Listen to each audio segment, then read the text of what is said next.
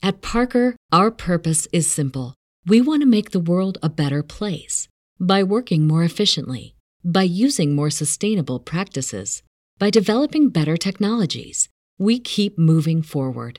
With each new idea, innovation, and partnership, we're one step closer to fulfilling our purpose every single day. To find out more, visit parker.com/purpose. Parker, engineering your success. What's so special about Hero Bread's soft, fluffy, and delicious breads, buns, and tortillas? These ultra-low net-carb baked goods contain zero sugar, fewer calories, and more protein than the leading brands, and are high in fiber to support gut health. Shop now at hero.co.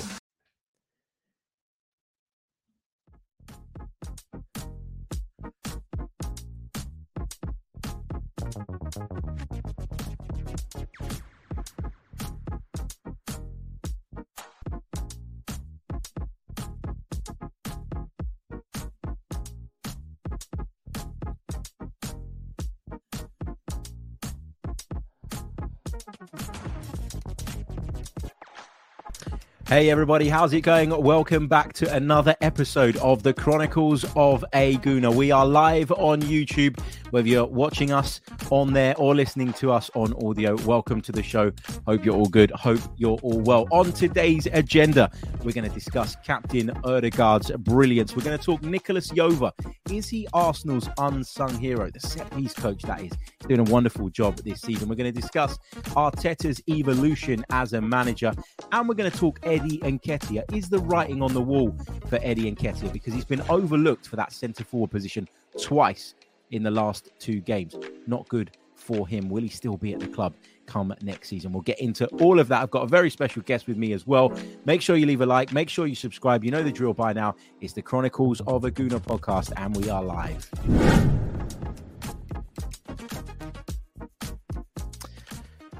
How's it going, everybody? Hope you're all good. Hope you're all well. Let me introduce my very, very special guest, because we've got a bit of a Cypriot takeover going on. So to introduce the brilliant, the one and only, Sophie Nicolaou.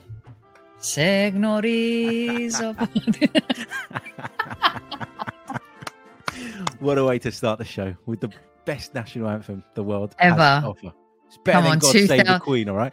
Harry, 2004, this national anthem. Oh my gosh. I lost count how many times. I even listened to the remix versions of this national anthem. What a moment, hey? Are there remixed versions of that? That's incredible. Yeah. I had no idea.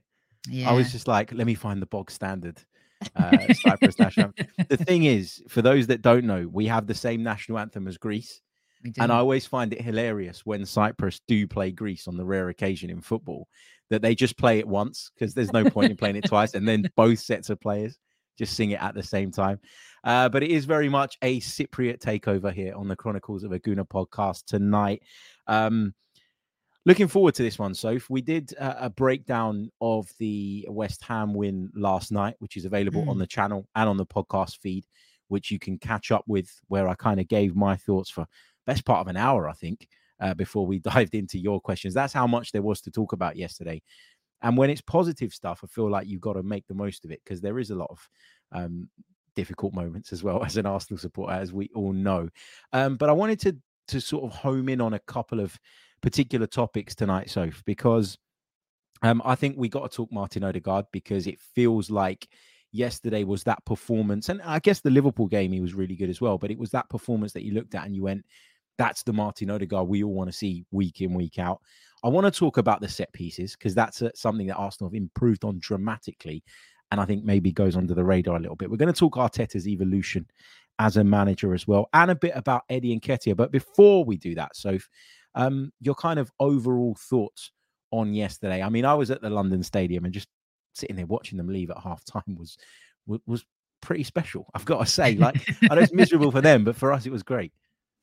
Yeah, it was last time I was at the London Stadium.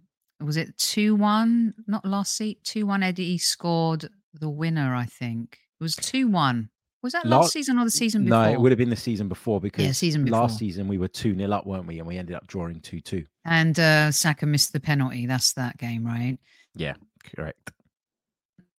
I love it, because there's nothing better, right, than winning in a London derby. There's nothing better than beating West Ham, who have gotten a little cocky lately, riding off the coattails of their European trophy. And of course, now the history with Declan Rice adds another little extra spice to it. And what I loved, Harry, was they humiliated us at home this season. We didn't play like we were a team that should have been humiliated, but that score, that result really humiliated us, the players, the manager, and David Raya, God bless him, stopped it from being exceptionally embarrassing at 3-0. Yeah. So to see them leaving at half time, glorious. This is what sports is all about. These are the moments that you enjoy as a fan. It was absolutely soul crushing for them. And you know what was the best part about them leaving, Harry? Go on. Was that they never believed there was a way back. Maybe the old Arsenal, you would have stuck it out and you would have thought, you know what, second half will come out, they'll crumble, but they knew that there was no way back. And this is what I like about this evolution of Mikel Arteta's team, is that when we're down and out, I think there are teams now that don't count us out the way we used to be. So, yes, to answer your question in a nutshell, that exodus, that mass exodus was a beautiful thing to watch. And yesterday I thought was probably the most complete performance under Mikel Arteta. It's a big statement. It's a big statement, but it's one that isn't far from the truth. You think about how good we were defensively, offensively, the way that I thought managed the game quite well, even in the first 15 or so minutes. I'm not saying West Ham were ever on top, really, but there was a period where they managed to nick the ball high up quite a few times within sort of the first 15 minutes. And you start to look at it and you think, are Arsenal really at it here today? And we seem to kind of weather that storm and get through that. Mikel Arteta made a tactical tweak, which we talked about on the show yesterday, just pushing Ben White into the midfield alongside Declan Rice when in possession. That really made a difference, I felt.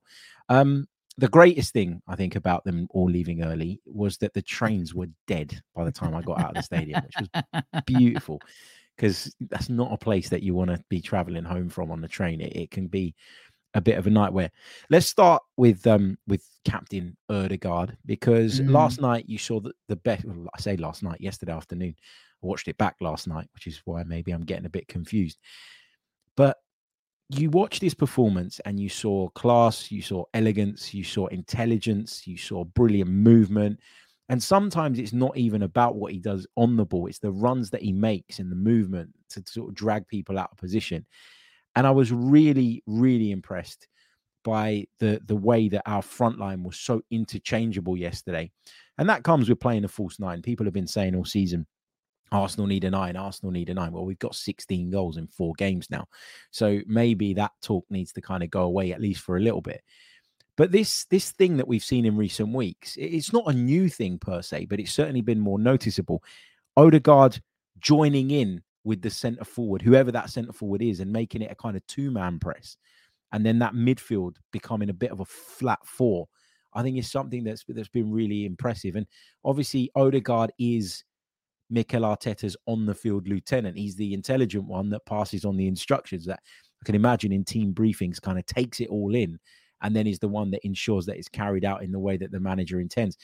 How impressed were you with him yesterday? And what have you made of his season generally? Because he's had a bit of criticism, it's fair to say.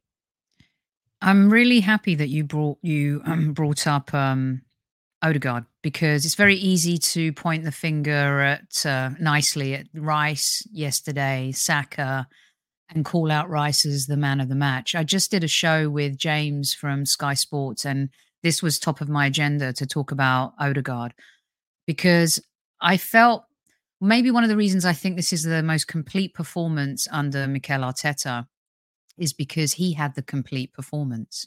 And as the captain of the team, the nucleus, the one that you're expecting to create more than anyone, I thought he had that in abundance, but he also illustrated key characteristics of his player DNA and profile. Leadership, firstly, was I thought he did simple things yesterday, but he kind of lured players into the game with him. And I really think he put the team on his back yesterday. When Eri came on, the fact that he involved him so early, so quickly, I was already thinking he had an amazing game at that point. But when he was bringing in the youngster, passing the ball to him, almost saying, go enjoy yourself, express yourself, little touches here and there, that to me is true leadership. That's captain. And I was just saying on our show, I know a lot of Arsenal fans want Declan Rice to be captain, and maybe one day he will. But having seen Odegaard up close and covering him when he played for Norway against Cyprus, and seeing him in the pre-match press conferences afterwards, how he talks to players, fans, media, there's something about this guy that is just so calming, so understated, yet you know that he is in him, I think, has that born leadership chip. And not a lot of players have that. And I felt like yesterday, from Saka to also kind of the Havertz, and how he's kind of put Havertz, put his arm around Havertz and helped him not only off the pitch, but on the pitch. There was so many examples yesterday of him being the quintessential Arsenal captain. And then when you couple that with how he played, it was just amazingly beautiful. And I've often said with Odegaard that his style, sometimes he works in the shadows. Everyone wants him to be this sexy, pizzazzy, shiny toy, put him on the shelf and show us tricks and things like that. But I love this version of Odegaard. And whether he was carrying on a knock earlier in the season, Harry, to talk about his form, and that affected him. Fatigue, I think. He played a lot of games. Being captain of your country comes with a lot of responsibility and accountability as well. And I think that break in Dubai did everyone the world of good. And hopefully now we'll see the best of him and more of this. Now what we want is consistency, right? For him to do this week in, week out. But I thought yesterday he was, if you're looking for an ad for the Arsenal, he was it yesterday for me. Yeah, he was superb. And I think you make a great point about his kind of style of leadership. And I think it's like, it's a kind of a generational thing, right? So like I started watching Arsenal in the mid 90s. That's when I can kind of remember from, just before Arsene Wenger took over. And my idea of what a captain should be in the past was a Tony Adams, was a Patrick Vieira, someone who's really tough and physical and dominant in that way, but also a very good player too. And I think over time, football has changed. I think the type of character that teammates respond to has changed. And sometimes somebody like Martin Odegaard, who is a bit more understated, isn't the intimidating type of captain, is more the kind of, I don't know if I should use this phrase, but more of a kind of teacher's pet / goody two shoes, but also seems very kind of grounded, down to earth, and as though he'd be friends with everybody rather than the guy they kind of fear and sort of don't want to get the wrath of after any given game. I think that works nowadays. And I think we can get caught up in kind of, what a captain used to be. And as a result of that, we struggle to see how someone of his kind of demeanor could be a successful captain. But he's a great leader and he's a wonderful player as well. I love the way that he's able to just kind of change direction on a sixpence. Like the way he can turn is unreal. There was a situation in the second half yesterday, and I know the game was done and dusted at that point, but where he got the ball sort of to the right in the corner. West Ham's penalty area. Yeah, and he sort of started carrying it, and then he turned back, and then it looked like, they were going to close him down that way, and he just flips back the other way. It's almost like when you get a fish. When you go fishing, you catch the fish and you put it on the floor and it starts flapping one way to the other and you can't stop it. That is impossible to deal with. He's just unbelievable. And obviously, I think you're spot on in the way he kind of put his arm around Nwaneri when he came on. I thought that was really good to see. I also think that you're right. Kai Havertz, people will still say he doesn't score enough goals and he doesn't get enough assists. But I think it's time that we kind of put that boring debate to bed now, isn't it? So like we can all see now why he was signed.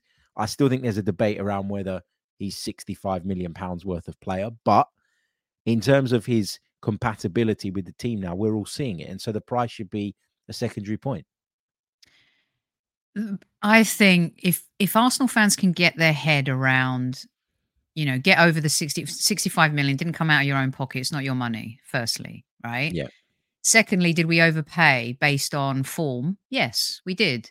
But sometimes you pay for pedigree and what brand equity a player has. You see a lot of younger players at City and Liverpool going for a lot of money. Why? Because they've either come through the system there or been coached under Klopp or under Pep. That adds value to your market value. So Kai Havertz comes with some history, and again, he's another player, works in the shadows, but everyone wants him to be this, Mbappe type, killer goal scorer. But he's a player that we've been missing. What he doesn't get credit for is his athleticism, but also what he does off the ball. Super Kev said on our show a couple seasons ago, so Sophie, I've got one dream. I go, what's that? So I just want us to be a good team off the ball. And he just could never see it. Even early in Arteta, as much as he defended him, he was like, we've got to be better without the ball. And I think last season and this season, we've definitely been that team, much better without the ball. And it's players like Jesus, it's players like Havertz, that everyone wants to be these banging goal-scoring machines, that actually, when you look at how we play as a team, their value is very high, especially Jesus. I mean, he transformed us when he first came in. And there's a reason why Havertz gets picked. You're right. So hopefully that could start be put that to bed, because he's not going to be that extra razzmatazz play that you want him to be. I thought he was absolutely solid yesterday. I thought he does things that are unselfish. He cares about the team. He's not an individual superstar. I think he's a shy guy who may lack confidence at some points in his life. That's just my opinion as a human to human. And I think that affects how he performs on the pitch. But the Odegaard kind of leadership around players like him, around a young Nwaneri, look at Saka as well. I think he's been an integral, important part in this evolution and maturation of Arsenal this season under Arteta. And yes, at times it seemed a bit too pragmatic and not as sexy as last season. But I think the players that we have now, they've all got a level head. None of our players get into trouble off the pitch. You don't hear that at the Arsenal. There's a reason why he goes after a certain player profile. Yeah. And at first I was like, that's interesting how he just wants to younger players that he can mold. Does he want to control them? Is it because he wants to be the megalomaniac? But now when you're seeing this process to progress that hopefully would lead to success, it's because of the fact that he has players like Odegaard that can help him, and Havertz, who has the maturity that maybe some Arsenal fans just don't see right now. I think a big part of why Arsenal were probably willing to, shall we say, overspend on Kai Havertz is the fact that I see him as a bit of a Swiss Army knife, in that you look at the way we utilize him. 1 minute, we're a bit short in midfield. We don't quite have, the midfield pivot that maybe we want. We haven't had Partey and Rice together all season. Fabio Vieira was maybe a contender for that left 8 spot. Not been available since November. Have no idea when he's coming back. You look at Emile Smith-Rowe, who unfortunately hasn't been able to stay fit. And Mikel Arteta's been able to trust Kai Havertz to fill in and play that role. And not only does he operate as a kind of attacking midfielder, which is what you would have expected him to be when he came in, he's able to use his athleticism, as you explained, his physical stature, and his kind of work rate to be able to kind of chip in defensively as well, which has really, really helped us at great times of need. There have been games where we've needed a more physical centre forward because we've wanted to be a bit more direct. We've needed someone that can run channels, which I think Kai Havertz is also capable of doing. And he's filled that role really, really well and facilitated others. Not always, again, applied the finishing touches that you're hoping. And he hasn't always been great in front of goal, but there are other things to his game. And I think the fact that he can be utilized in such a multitude of different ways is why maybe, and this is just a theory, but it's why maybe Arsenal went, yeah, you know what, this is probably going to cost us a little bit more than we'd have liked to pay. But actually, we'd be getting a 2-in-1 or a 3-in-1 because he can play in midfield. He can fill in Odegaard's role. He's done that as well. If you need him to, he can play as the centre forward. He can play as the left 8. It just feels to me like he's got a lot more to his game than maybe I thought before we signed him in terms of the defensive side. He helps us defend corners because of his size and stature as well. And I just think that, yeah, maybe it's taken a little bit of time for us to all see it, but now we are seeing it. I've been really, really impressed. And one of the things I always get in the comments, so if I always get people going, oh, you're always trying to overplay what Kai Havertz's contribution was to kind of to try and justify the signing. Why would I do that? Like, why do I care about trying to justify one particular signing? Fabio Vieira, in my opinion, up until now, has not been a successful signing for Arsenal. He was signed by the same manager, the manager that you all swear that I would go to any length to defend. I'm happy to say that one wasn't successful because I don't think it has been. And I think there have been a number of others as well. But I really do think that Kai Havertz adds something to the squad. In an ideal world, if Partey, Rice, and Odegaard are all available, I don't think he starts in midfield for what it's worth. But for now, he's doing a really good job. Did you want to add anything? Can I just add about the versatility? He's like a hybrid, right? Yeah. And why do you think Sir Alex Ferguson kept Phil Neville at United for all those years? Because he could play in a variety of positions. Okay, there's a few players like that. Our strategic vision kind of for that player profile has changed because Arteta's no longer looking for specialists. He's looking for football players who have versatility. Ben White, you could say, when he was signed, he's played in that midfield role at Brighton. He's played at centre-back. Jurriën Timber, haven't got to see the best of him. However, he has that versatility. I'm not sure Kivior had it before, but he's learning it now. Tomiyasu plays that left centre-back position for Japan, but, got bought at Arsenal to be a right-back. Gabriel Jesus plays down the middle, can play on either flanks. So it's a strategy. So it shouldn't be a surprise to us that he went after a player like Havertz. It's the Chelsea stigma, Harry. That's all it is. If he'd have come from Germany right now, fans would be saying, give him a chance, let him settle in. But it's because he's come from Chelsea, and because after the Champions League goal, in many people's opinions, he didn't do very much. But that hybrid player, I think we're seeing that in a variety of positions now at the club.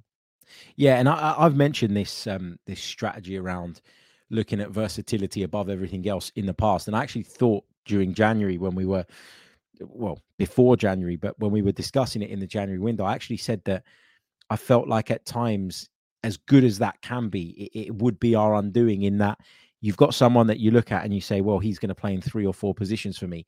But if he picks up an injury, it's still only one body, and it's still a player that you've lost then that could have covered 3 or 4 positions, and it can leave you short in multiple areas. But whether you agree with that strategy or not, and I just about think there's more positives to it than negatives, it is the strategy that Arteta's clearly adopted. So I think for people to still be kind of confused and sort of trying to figure out what the idea behind it is, I think you're obviously a little bit behind the curve because, and I don't mean that disrespectfully, but it's been obvious to see for a number of years. Look, we're going to take a really, really short pause. When we come back, we're going to focus on who I believe is Arsenal's unsung hero this season, the set piece coach, Nicolas Jova. What a difference he's made since he's arrived at the football club. Don't go anywhere. You're listening to the Chronicles of a Gooner. Welcome back to the show. As you can see, I'm delighted to be joined by the brilliant Sophie Nicolau of the Highbury Squad. You all know what the Highbury Squad is. If you haven't subscribed, you can click on the name Highbury Squad in the title of this video if you're watching us on YouTube, and it'll take you straight over to Sophie's channel. Subscribe. She does some brilliant work with Super Kevin Campbell and a load of other brilliant guests as well. I mean, I sit there sometimes and wonder where or how you get in touch with these people. So if that's the level I don't know how you find them, but it's brilliant. It's brilliant. When I'm ready to retire, I'll hand that baton over to you or Tom Canton. Maybe we'll do one of those celebrity deathmatch things to see who gets my contact book. Just throw the little black book over. But yeah, give it a plug. Let people know how they can find you. I've already mentioned YouTube, but let people know how they can follow you on socials and all the rest of it. Yeah, at Highbury Squad and at Soccer Diva for me. But yeah, the channel more important. We just did an interview this morning with James Green from Sky, who's spent a lot of time with Mikel over the last 2 seasons. So it's always great to get his insights. And I love that you wanted to talk about him because, funnily enough, last week's show with Stevie Nicol and Paul Buckle, ex-Luton manager, I got into the nuts and bolts of Mikel and like the process, progress to perfecto. Of course, that has to come with winning something. But yeah, some interesting conversations of the last 2 Monday shows, if you want to go check them out, that dive a little deeper into the evolution of Mikel and the team. Yep, brilliant stuff. Make sure you head over to the Highbury squad and check all that out. So, I mean, I remember a time where we were bloody useless from set pieces, and we'd get Not that long ago, Harry. Yeah, not that long ago. We'd get a corner, everybody would be excited, and I'd be standing in the stadium going, well, we're not going to score from this, so what's the bloody point? And then you look at how vulnerable we were defensively from set pieces as well. The transformation in that particular area has been outstanding. And I don't think that Nicolas Jova has got enough credit in recent times. You know, recent examples are the Palace game, 2 set-piece goals, set us on our way towards 3 points. And that puts you in a great position when maybe you're struggling to break down a low block. And again, yesterday, 2 of our goals came from set pieces. And we just seem to be such a big threat with that. I think going into yesterday's game, someone said to me that it was 20 or 30% of our league goals were set pieces. I haven't checked that out, but that's an incredible statistic. It is. I think 11 from corners and 16 overall from set pieces. You got 4. It includes pens as well, doesn't it? Yeah. Of course. Yeah. You've got 4 from Saliba and Gabriel. Gabriel XL. My God. Oof, that's a whole other conversation, but he's risen to the occasion in this role. So it's funny, Harry, because we're talking with James about fine margins, because the conversation with Raya and Ramsdale comes up. And I didn't like that at all. But I think, you know, I'm also someone who says, okay, at the time, I didn't like the decision, but is it the right decision? At this point, in terms of our defensive record and looking at the team, you would say that that's been a good decision. Fine margins, right? Did he have to make that choice and decision? No. But when you look at how do you get to the point of beating City, what is going to be your point of difference? For me, as Mikel Arteta, I got to change my goalkeeper because I want to play this way. All right. As me, Sophie, I don't get that. And I go off and not particularly happy. However, you know football better than I do. Here we are. Set pieces, the difference between beating City or Liverpool or not. These are the small things that really good managers evolve every season or discover every season. What is going to help me have the extra edge? Is it going to be throw-ins? Which, by the way, Ben White shouldn't throw the ball in anymore. That's a whole other conversation. Is it going to be set pieces? And to see this evolution and how they line up, and you're much better at tactics than me, but I love this bravado of, before it would always be like the number 9, the big number 9, going off a little, Harry, and then coming back into the space where the defenders occupy. Now you've got like 4 potential goal scorers, 5, all lining up in an offside position and moving as a symphony almost, moving at the right time. I haven't been caught offside doing that a lot. And it's these small inches, as Al Pacino said in Any Given Sunday, inches, right, that make the difference. And I think he deserves a massive round of applause. I think it's enabled us to have an edge. And I always used to say to Super Kev, Harry, if my set piece taker isn't clearing the first defender, I'm fining him every single time. And one of the things James said on our show, finding the right person to take those set pieces as well has been important. And Declan Rice's delivery has been brilliant. So I think this is, if it continues, I think this is a major X factor for us. It's clear that a lot of work's gone into it as well, because as you said, it's like a symphony, like it all works really well. It's like we get a corner and everybody knows exactly where they need to be and what they need to be doing. And there's so much variety in our set piece routines as well. Sometimes we put it into the back post. Sometimes we put it into the near post. Sometimes it's a short one and the taker will get it laid off back to him and he'll make a run in towards the box. Sometimes we work it to the corner of the box and we change the angle from which the cross is coming in. There's so much variety. It means that so much is going in. And going back to the point we were making about Arteta profiling people and making sure that he gets certain types of players in, clearly height is something that he's big on as well, with the set piece strategy in mind, because we talked about Kai Havertz being a bit of a Swiss Army knife. Well, height is another thing that he has at his advantage. So it's certain. And again, look at the fullbacks that we're playing with. Look at the profile of fullbacks. Ben White is built like a centre back. I know Zinchenko plays most of the time, but Kivior is built like a centre back because he is one. Tomiyasu built like a centre back as well. There's clearly a real emphasis on that. And I think you're right about the small margins. The games will often be tight and set pieces can tip a game in your favor. And we used to be on the receiving end of that stuff all the time. If you go back to the Bolton days, Sam Allardyce, he just they were nowhere near as good as us, but they were able to hit us in those types of situations and we just couldn't recover. Can often get your nose in front from that kind of thing. And it makes the world of difference. I'm just really, really pleased that the coaching is getting through, because it's very easy to do these things on the training ground and perfect them, but then to go and do them and carry them out in match situations is another thing. And I imagine the satisfaction that somebody like Nicholas Jover will feel when he's standing on the sidelines. He's telling them set piece routine number 3, and they're pulling it off. They're scoring from it. It's just brilliant to see. It really, really is. You can sense that in the celebrations too.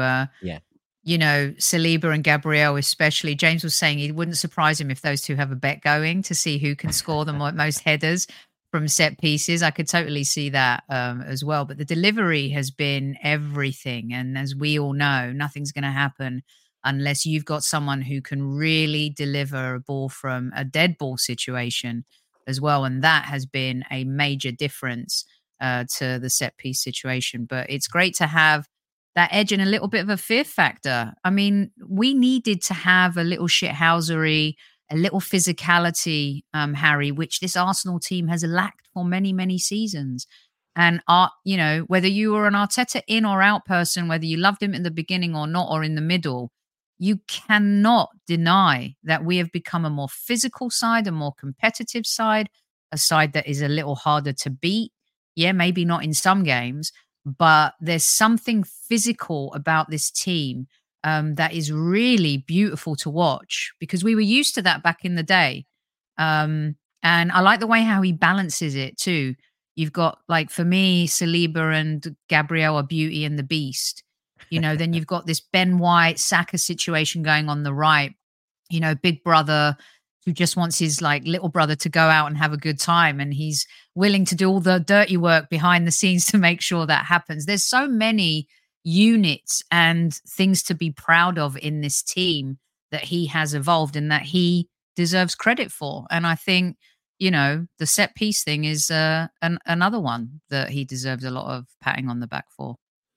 Lots of small advantages can end up becoming a big advantage, right? And just to kind of circle back to the point you made about the goalkeeping situation as well. I was like you, right? I wasn't convinced by David Raya at the beginning of his Arsenal career. I'd be lying if I said now that I think he's perfect, or that I think, it's clear and obvious, as the PGMOL would say, that Mikel Arteta has made the right decision with this. But then over the course of the last few weeks, I think you've started to see maybe a little bit more of what David Raya's about. Like, Ramsdale's a great goalkeeper in his own right. No question about that in my mind. But there was a piece that I think Tim Stillman wrote on Arsblog maybe about a week ago now, where he highlighted a stat. He said last season, Aaron Ramsdale caught 5.8% of the crosses that came into the Arsenal area in the Premier League. Raya's managed to catch 15.3%. That's 3 times as much. Now, it's not to throw shade at Ramsdale, because, as I say, I think he's a really good goalkeeper in his own right. But clearly, there's a very particular skill set that Mikel Arteta is after. And then when you add to that, I think Raya's distribution has got better. Not just with his feet, but his ability to launch balls out to Martinelli in particular. We've seen that happen twice in a couple of games to really, really good effect. It just feels like all the pieces are kind of starting to come together now. Is there a part of you that looks at the team now? And look, I was listening to the radio today, and Arsenal was 6-1 apparently to go on and win the league, which feels a bit big for me considering it's a 3-horse race. And you know, if I were a betting man, I wouldn't be betting on Arsenal. I think that Man City are probably still going to win it. But probably. Do you get the feeling this season that we might peak at the right time, as opposed to last season where we were up here and by the business end we were dead on our feet? I don't know. Like, is that me just kind of trying to hold on to something? I don't know, but I really do get this feeling at the moment. No, as you know, I'm in the States, and there's a term that a lot of players and coaches use: just get me to the playoffs, right? Yeah. And for me, when March hits, it's like the playoffs.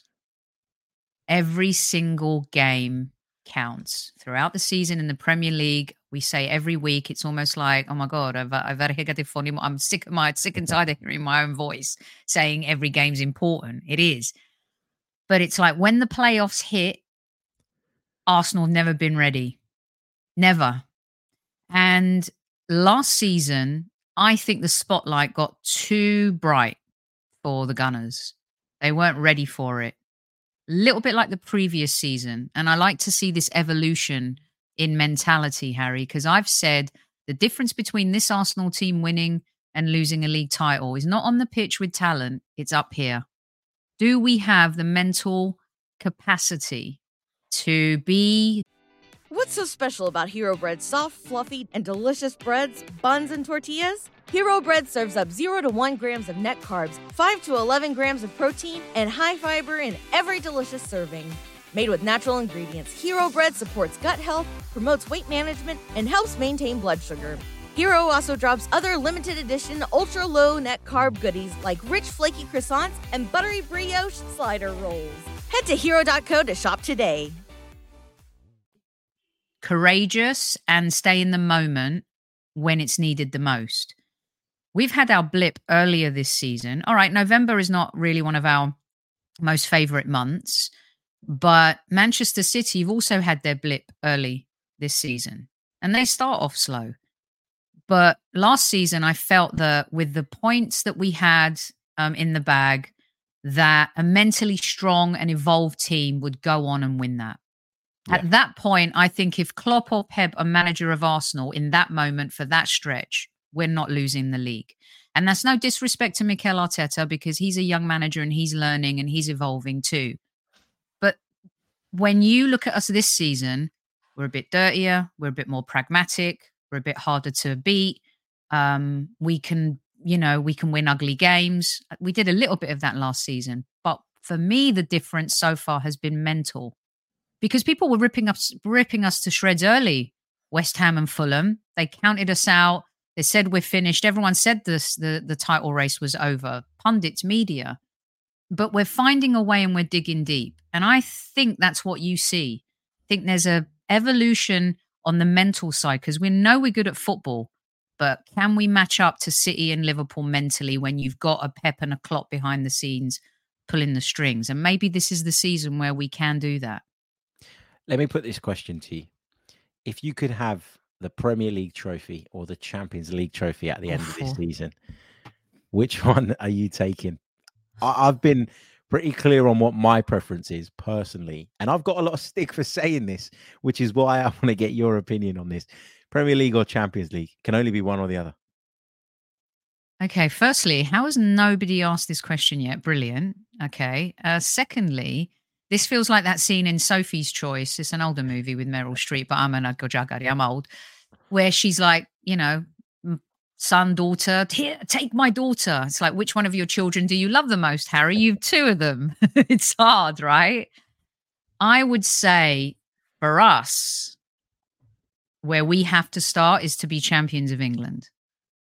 And because I think that there'll be someone somewhere that says something stupid like, oh, you won in a year where Barcelona are shit, where Real Madrid aren't that great, where Bayern Munich are going through a bit of an evolution, where Juventus are off the face of the earth, where PSG Bayern Munich are signing Spurs players. Yeah, exactly. That Leverkusen game was brilliant, by the way. I loved watching that. So yeah, I would pick the Premier League. Did you pick the Champions League? I did. Why? Tell me why. because I've never seen us win it, and I've still got that fair. 2006 experience in the back of my brain as like some kind of trauma that I need to get past. And I just feel like, for me, the one jibe that Arsenal get from opposition fans that really gets under my The skin, Europe thing. yeah, a lot of it goes over my head, but a lot of it, but this one particular thing, it gets to me, and it's the European stuff, and that is because it's bloody true. Now, when something's true, it means, and people throw it at you, that's when it hits you, right? That's when you struggle with it. I really do feel like the Champions League this season, it's at Wembley. It just feels like the perfect year for Arsenal to Stop win right it. there, Harry. You've sold me. I literally, live on air, you've like totally given a better argument as to why it's the Champions League. Wow. I agree with you. Either's amazing. There you go. It's just, it feels like the Champions League is just, it's the one thing that we've never been able to get our hands on. And to be able to do it, and in a weird way as well, this is going to sound really stupid, and I know a lot of people are going to get a bit funny about this comment, but when I think about all the crap that Arsene Wenger went through, the whole, the building of the stadium, the issues with that, the fact that he left the way he did, and that people were glad to see the back of him, for Arsenal to then rock up a few years after his departure, okay, but go and win a Champions League, it would kind of be a bit of a tip of the hat to him, I think, as well, because the club is the size it is because of him, to a point. Like the global size of Arsenal Football Club has a lot to do with Arsene Wenger. And I feel like Arteta, one of his disciples, if you like, someone that we know that Mikel Arteta is in constant contact with, I think it would just be, not that it would be about him, it would be about Arteta, it would be about Arsenal and this group of players. But I just think everybody associated with Arsenal just needs that to be the kind of capping point of, that process that we've been through, or that journey that we've been on, is a better word, over the last. Yeah, I don't feel that way. I don't feel that way about the Wenger thing, but that's maybe because I'm a little bit too bitter still about the ending, and I need to get over that. Eventually, I think I will, and that doesn't take away all the things that he did. I mean, massive. I mean, Arsenal's, I think, global profile changed, in 89, and then evolved from there. But yeah, when the likes that most players now, when you hear about why they wanted to play for Arsenal, and they say Thierry Henry or Patrick Vieira or the Invincibles, I mean, that was a massive moment. I feel like in some ways that's been a blessing and a curse to go invincible. And so you're not going to match it, right? So everything below that is going to be disappointment or seen. And the fact that we haven't won the title since, which is why I always lean towards being champions of England. We've done it because that's a stigma too. And even though we've won it before, it is a monkey that we absolutely have to get off our back. But I hear what you're saying about Europe, and I'm convinced by your perspective on it, because the last time we won, Kevin Campbell was playing, and we don't have pedigree in the Champions League. And we have one final, and I can see why you'd want to get that monkey off your back. But I find it a stretch to attribute it a little bit to the Wenger. Yeah, maybe I haven't phrased that in the best way. It's not that I would attribute it to Wenger. It's that I just feel like Arsenal is a giant of a football club. And it was always a giant of a football club, but I really feel like in among the crap that happened at the end of the Wenger reign and the way he left and all the rest of it, there was a lot of work that took the club from one level to another level in terms of the way it was seen. And actually the problem that we've had under Arsene Wenger and then Unai Emery and Mikel Arteta up to this point, towards in the second half of Wenger's tenure, is that the club became a bit of a sleeping giant.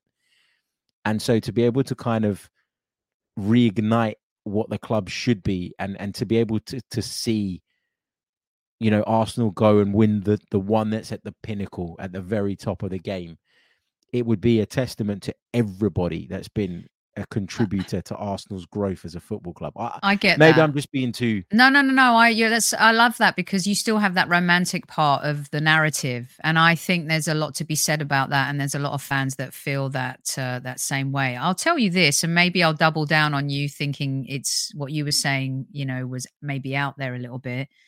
I believe if Mikel Arteta wins the Champions League with this Arsenal team this season, under an instant gratification world that we live in, under an era where Spanish teams have spent and fallen and risen, and Manchester City and Liverpool and the juggernaut that PSG kept throwing money in the ring to win it, I would put that achievement up there with Anfield 89, the Invincibles, and him winning the I would put it on an equal pegging in terms of the moment, what it means, the achievement, and how you did it, and with the squad that you did.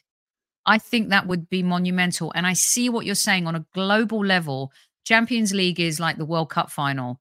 I mean, people in the States, everywhere in the world, everyone goes nuts for the Champions League final.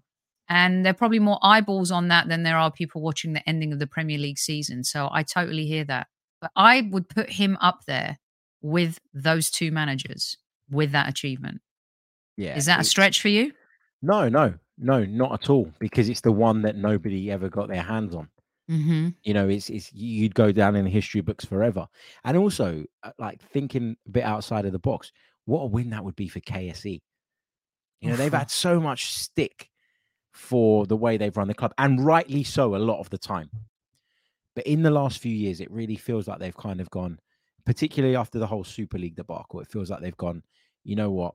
This is quite the football club. This is quite the community. This is really, really special. And we need to actually take care of this thing in the way that it deserves in order to get the absolute max out of it and for it to thrive.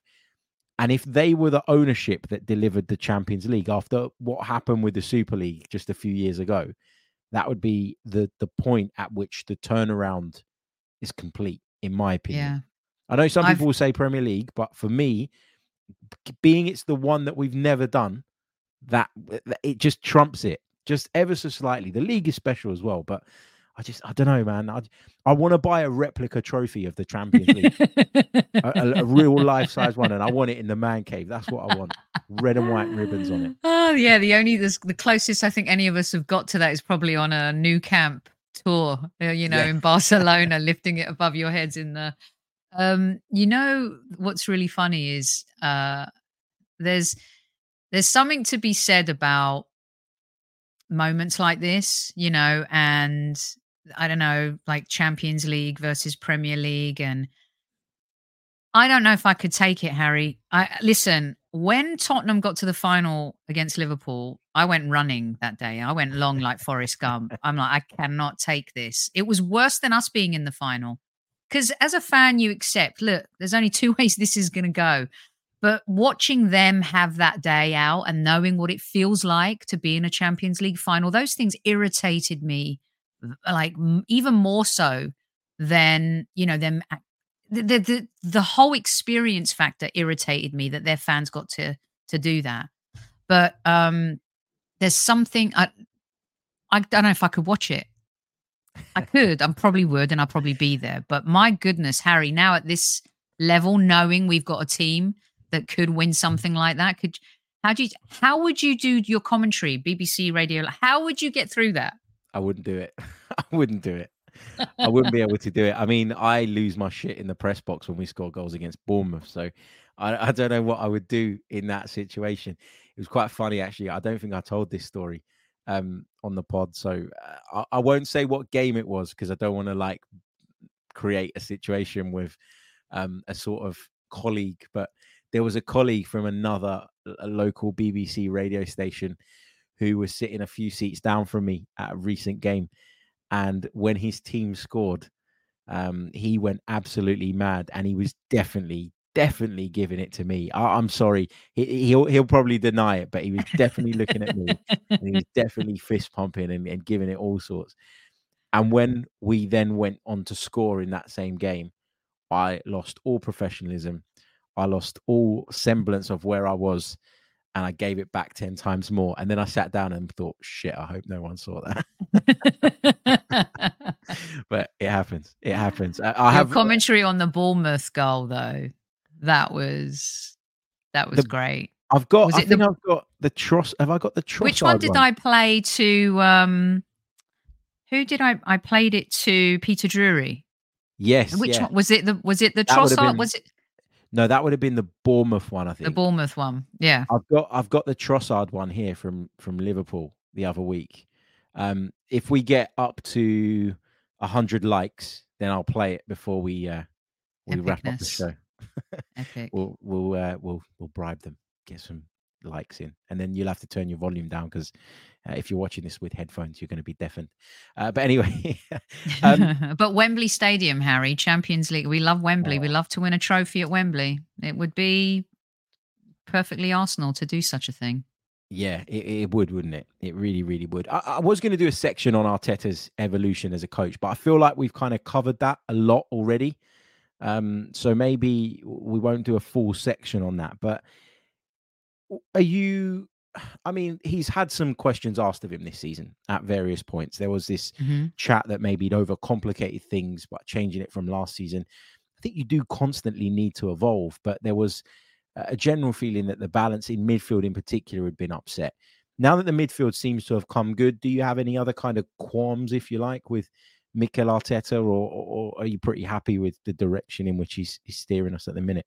Yeah, I think, it's so funny, isn't it? Pep Guardiola wins the league without a striker and is lauded like the second coming. Oh my God. And you can't, this is why Mikel doesn't catch a break, because he hasn't really won anything major yet. Yeah. There's no credit with people outside of Arsenal. He's got no brand equity as a winner. He's got a lot of brand equity as a young, hot coach. And by hot, I don't mean by looks, guys, and doesn't bat for my team. He's that too, to be fair to him. He's a good looking lad. Yeah, if you like that kind of thing. And he's one of the hottest commodities in football, whether you like it or not. His brand equity as a manager has been elevated last season and this season.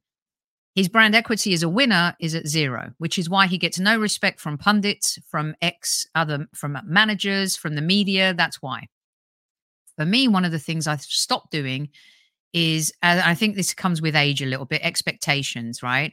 I used to lose my rag a little bit more. I was saying on the show today, I'd get upset about things I couldn't control. And I've stopped doing that a little bit. And I've also started analyzing and reading about sports a little bit differently. And one of the things that triggered that was his comment about journey versus destination, Harry. And in a nutshell, I think when things happen in life, you really do look at your journey versus the destination. Because as humans, there's only one place we're all going. So what are you doing in between? And I think that's what he meant by, I went back and I studied more, the journey. It's about losing to Fulham in a bad way, but then going and thrashing West Ham 6-0. It's about being in Dubai with your teammates and bonding on another level that maybe takes you to another level. For me, what he's done as a fan, and, I did criticize Mikel a lot in his first year and a half. For me, the journey he's given me as a fan has made me fall in love with my football club again. Yeah. Now, I also am a businesswoman and I like to make money and I like to win. And he needs to start doing that. And he's been given a lot to be able to do that. And so at some point you've got to start delivering. But for me, it's the journey part that I think he's given to fans.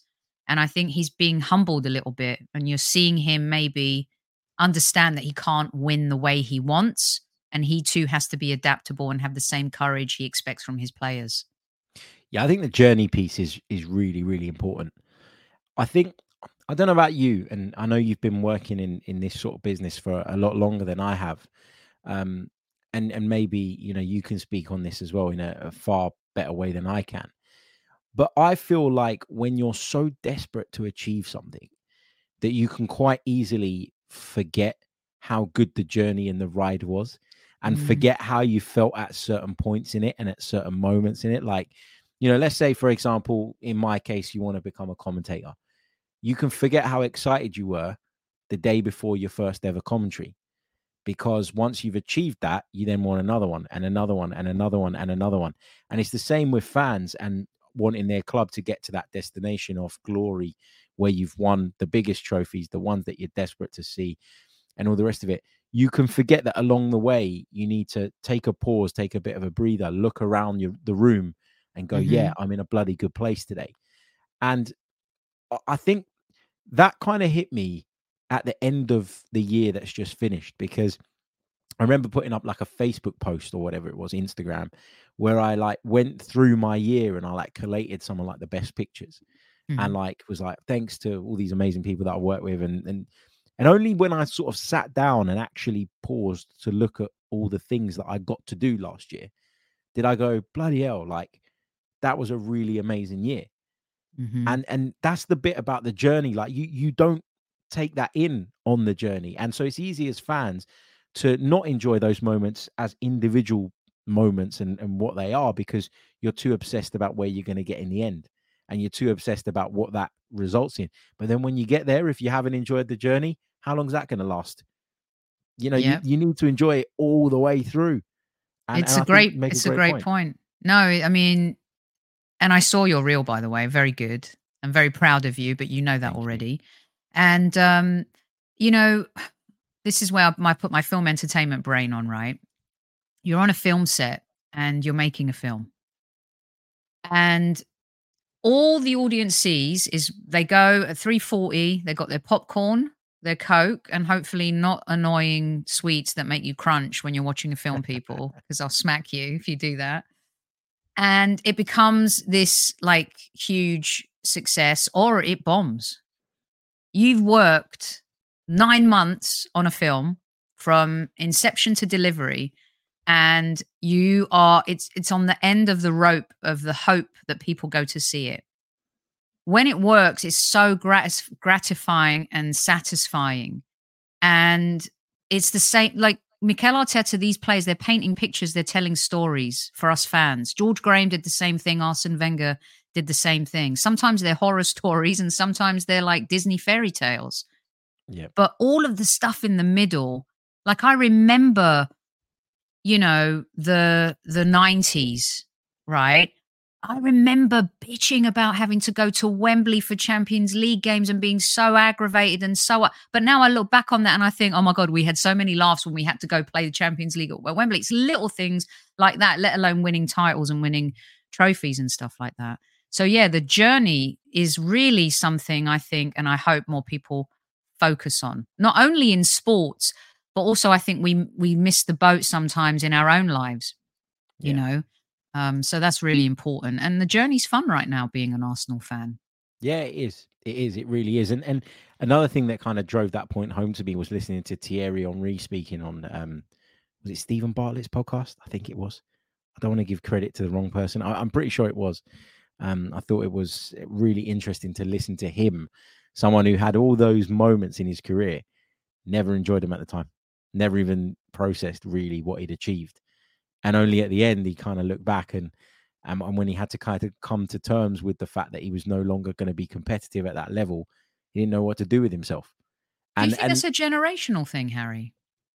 To a point, yeah, because I think like you grow up watching a tougher generation like that. That's what our parents are, like a tougher generation to us. Like you think we they grafted 10 times harder, and their parents probably grafted 10 times harder than them, because I think life's got easier in some ways. I feel like this is a great philosophical conversation, but like life's got easier in a lot of ways. In some ways it's more difficult as well. I accept that. But in a lot of ways it's easier than it was in the past. And I think you can get caught up in this mentality of, I need to keep working hard because of A reason, B reason, C reason, but you can forget to enjoy the good bits. And actually, sometimes you get so caught up in what you're doing that you forget that you're not, you know, that you need to actually have a breather. And like, we're not machines. Like, right. You know, you need to have that bit of emotion sometimes and enjoyment. I agree. And, you know, see, the destination has always been the same. Let's say we're talking about football. The destination's always been the same. The vehicle to get there is what's changed. everything else around football, Super Kev will tell you this, talk to Warren Barton, players from the 90s, Stevie Nicol. They'll tell you that football is still football. And I know some of these older players get a little like heat for saying those things. And they're not talking about tactics. And they're just like, as a footballer, you want to play football, you want to win. The vehicle to get to that destination is what's changed, i.e. technology, tactical nuances, younger managers, hybrid players, but pile them in the car and get to the destination. It's the same like our parents. My parents didn't get to work from home. We get to work from home, right? So we get more time with the kids maybe, or we got more time with family. But our parents, they left the house and they came back and it was dark, and maybe the in-between stuff in the week, they didn't enjoy as much either. And I do feel like there's this emphasis now since COVID, I think, on quality of life and being able to enjoy moments. And I don't think that football is any different. Footballers are any different to us in that regard. Yeah, you're right. They didn't get to work from home.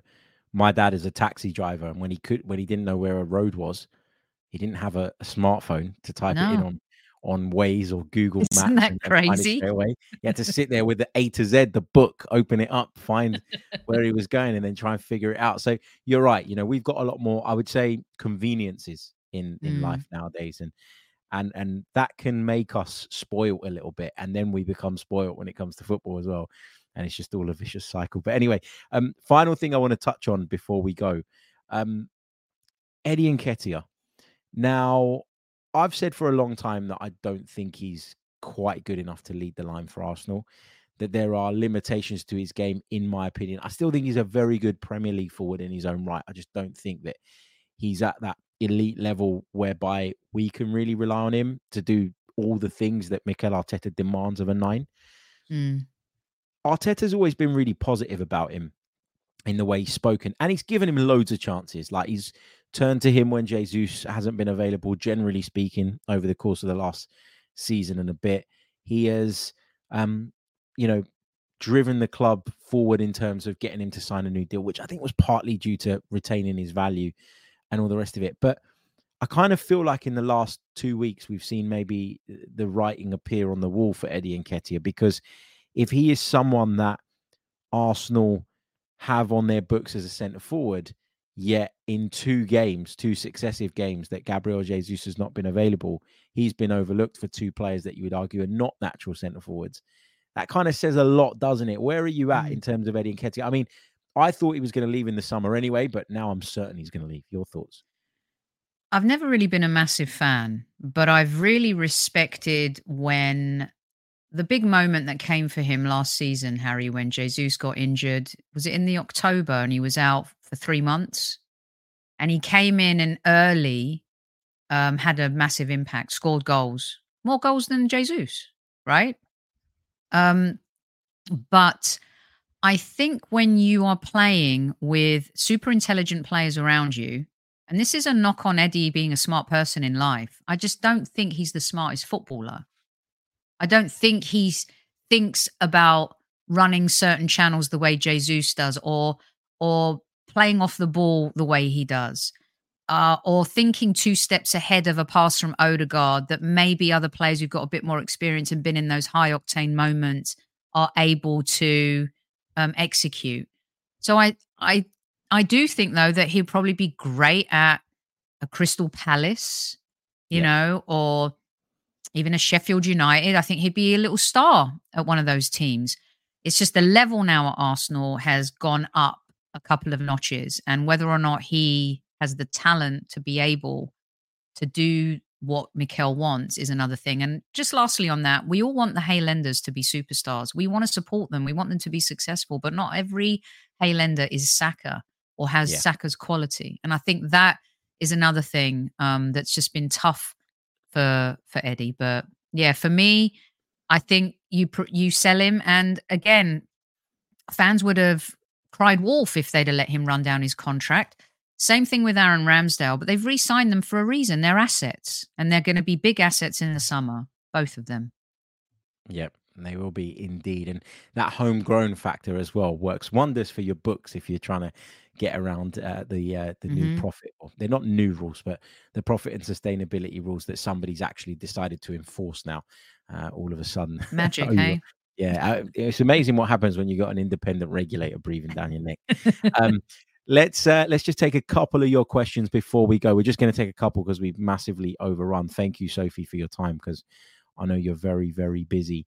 That's what happens when you get. I do this to you all the time, Harry. 2 Greeks and don't. Two Greek. You know, all we're missing is a Greek coffee. We should have made one No. at each end. And I have an sat there. Italian one here. Shame on me. Oh, what are you doing? They always try and say that their food's better than ours. So much coffee in Cyprus. Dear God. Can I just say, am I able to say on your maybe I shouldn't share that. Go on. It's a great laxative as well, isn't it? A Greek coffee. Let's be honest. It's a great everything, really. It's got so many uses. It's a bit like Kai Havertz. It's got plenty of different uses. Let's take this one from Jim. This one's for you, Sophie. It says, question for Sophie. What's your mindset with Arteta now? Are you still not sold on him, or has your opinion changed? You said loads of positive things about him tonight, so it's clear that you really respect the job that he's doing and stuff. Yeah. Sorry, Harry. Do you have another caveat to that? I was just going to say, like, what's been your kind of journey with Arteta since the beginning? Because obviously at the beginning you had your doubts, like a lot of people. I had my doubts at times as well. But in the last season and a half, I think all of that doubt for me is gone, in terms of he's taken us in the right direction. Whether he's the man to get us over the line eventually or not, it's still up for debate. But the journey's been one that's been bumpy. But for me, I'm in a place now where I'm really comfortable in the fact that he's on the right track. Is that kind of where you're at? Is your opinion a bit different? Yeah, he's kind of like that family member that you're not quite sure about, and everyone keeps telling you. A lot of people say, "Oh, you know, they're a good person. You'll come on, give them a chance." And there's others saying, "Oh no, don't trust them." You know, I feel like I've leaned more since last season and this season towards give the guy a chance, but a chance that ends with the importance of winning. And, you know, he's been given an amazing opportunity. He's been in a luxury position, unlike some other managers. He's been given the keys to the kingdom. He is the Don of the Arsenal, whether people like it or not. And so I've started more, like I said, getting myself involved in the journey versus the destination, and reminding myself why I'm a football fan or a sports fan to begin with. But I think it's undeniable that he hasn't made Arsenal better. I think if you're still on that train, trashing him for like being crap, I just don't get that. I really don't. And I always hold my hands up and say, yeah, wanted him fired after he lost to Emery in the semi-final of the Europa League. I don't think that's acceptable to lose to the guy that you replaced. So that's where I was at. So my journey kind of accepting him has been from that moment. Ivan says, Sophie, what positions would you target in the summer to improve the squad? Now, this is one that you probably need to think quite a bit about, but in terms of like off the top of your head, what are the positions that you look at and think we're still a little bit vulnerable there? Yeah, if we get another 15 goals from 4 different players, you can squash that centre forward thing, that's for sure. You know, I was telling Kevin and Tom, and they were like, nah, what? You agree with Harry? I heard a show of yours maybe a month or 2 ago, Harry, where you put the question out there as to whether or not you felt we might need a left back. Yes. And I was like all in on that. Because I was like, Tomiyasu's injury prone, Zinchenko's injury prone, Kivior's not his natural position. Timber, who knows how he's going to come back? We don't know anything about this guy. All that we knew was he was a great player at Ajax and he shone in a US tour. So for me, I've actually been looking at left back, right back. I think we need a centre back and someone in midfield. And a right winger to cover for Saka. Again, is Reece Nelson going to be that guy? Is he going to stay long term? Is he another contract that we bagged to be able to sell on? Yeah, so I still think that we're 5 or 6 players away from being, you know, super competitive and maybe winning the league. But those would be my positions. Not all at once, of course, but those are the positions I think the most important, I think, would be someone in the midfield, someone to cover Saka, and a centre back.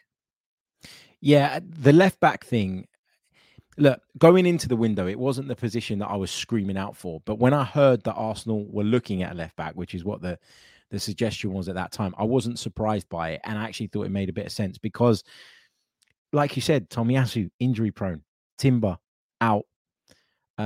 Zinchenko, defensively, very, very questionable. Kivior, centre-back, clearly not a left-back. And it comes back to the point that we were discussing really early on in the show about the whole versatility thing. I've just gone through 4 options at right-back. How many of those players were actually brought in with the intention of playing at left-back? 1 of the 4. Zinchenko, that is it. Timber was brought in as a right-back / centre-back that could fill in at left-back. Never played at left-back in his career previously. But obviously they looked at him and thought, well, he could do that role because of the requirements of it, playing that inverted position, coming in field, etc., etc. So he wasn't brought in to play as a left-back. Kivior was brought in to play as a centre-back. And Tomiyasu wasn't brought in to play as a left-back either. Not as their primary position. So although you look at it and you go, yeah, we've got loads of options, loads of people that can play there. How many of them are specialists in that position? I would argue not even Zinchenko. So that's why it kind of made a bit of sense to me. And it goes back to the point of you lose Timber, you lose cover at right back, you lose cover at centre back, you lose cover at left back. And if you don't have any specialists in their positions, then you can end up with 1 or 2 injuries being really short across your back line. So that's why that kind of made sense to me at the time. Look, guys, we're going to leave it there because we've been running for well over an hour. Massive thank you, Sophie, from Sophie, once again, just give your show a plug. How can people follow it, find you, subscribe, and all the rest of it? Follow at Highbury Squad. Give us a shot on YouTube. Check out our content. We've got some good stuff from the past that is still relevant today. And check out our Monday Madness show live at 8. Although not today. I'm here with Harry today, and I did a show earlier with James. So other than that, come check it out. You've done your shift for today. That's enough. Yeah. That's enough. How much content you're going to make in one day. Thank you guys all so much for joining us on another live edition, bumper edition of the Chronicles of a Gooner podcast. Remember, leave a like on the video if you haven't done so already. Subscribe to the channel if your brand's spanking new. Turn on that little bell thing. Gives you notifications when we're live, when we've uploaded a video, etc., etc. And you know what? Follow me on TikTok at Harry Simu. I'm down with the kids lately. I've been making TikTok clips out of this podcast. I'm not sitting there making specific TikTok videos. I ain't got time for that. But thank you all so much for joining us. As always, thank you, Sophie. Once again, we'll be back tomorrow at some point. Not sure of the timings just yet, with another episode of the pod. Until then, take care of yourselves. Have a great day. Goodbye.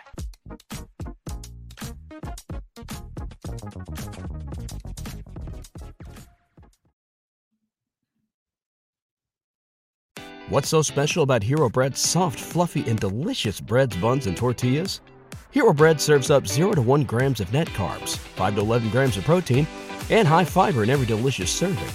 Made with natural ingredients, Hero Bread supports gut health, promotes weight management, and helps maintain blood sugar. Hero also drops other limited edition ultra-low net carb goodies like rich, flaky croissants and buttery brioche slider rolls. Head to hero.co to shop today.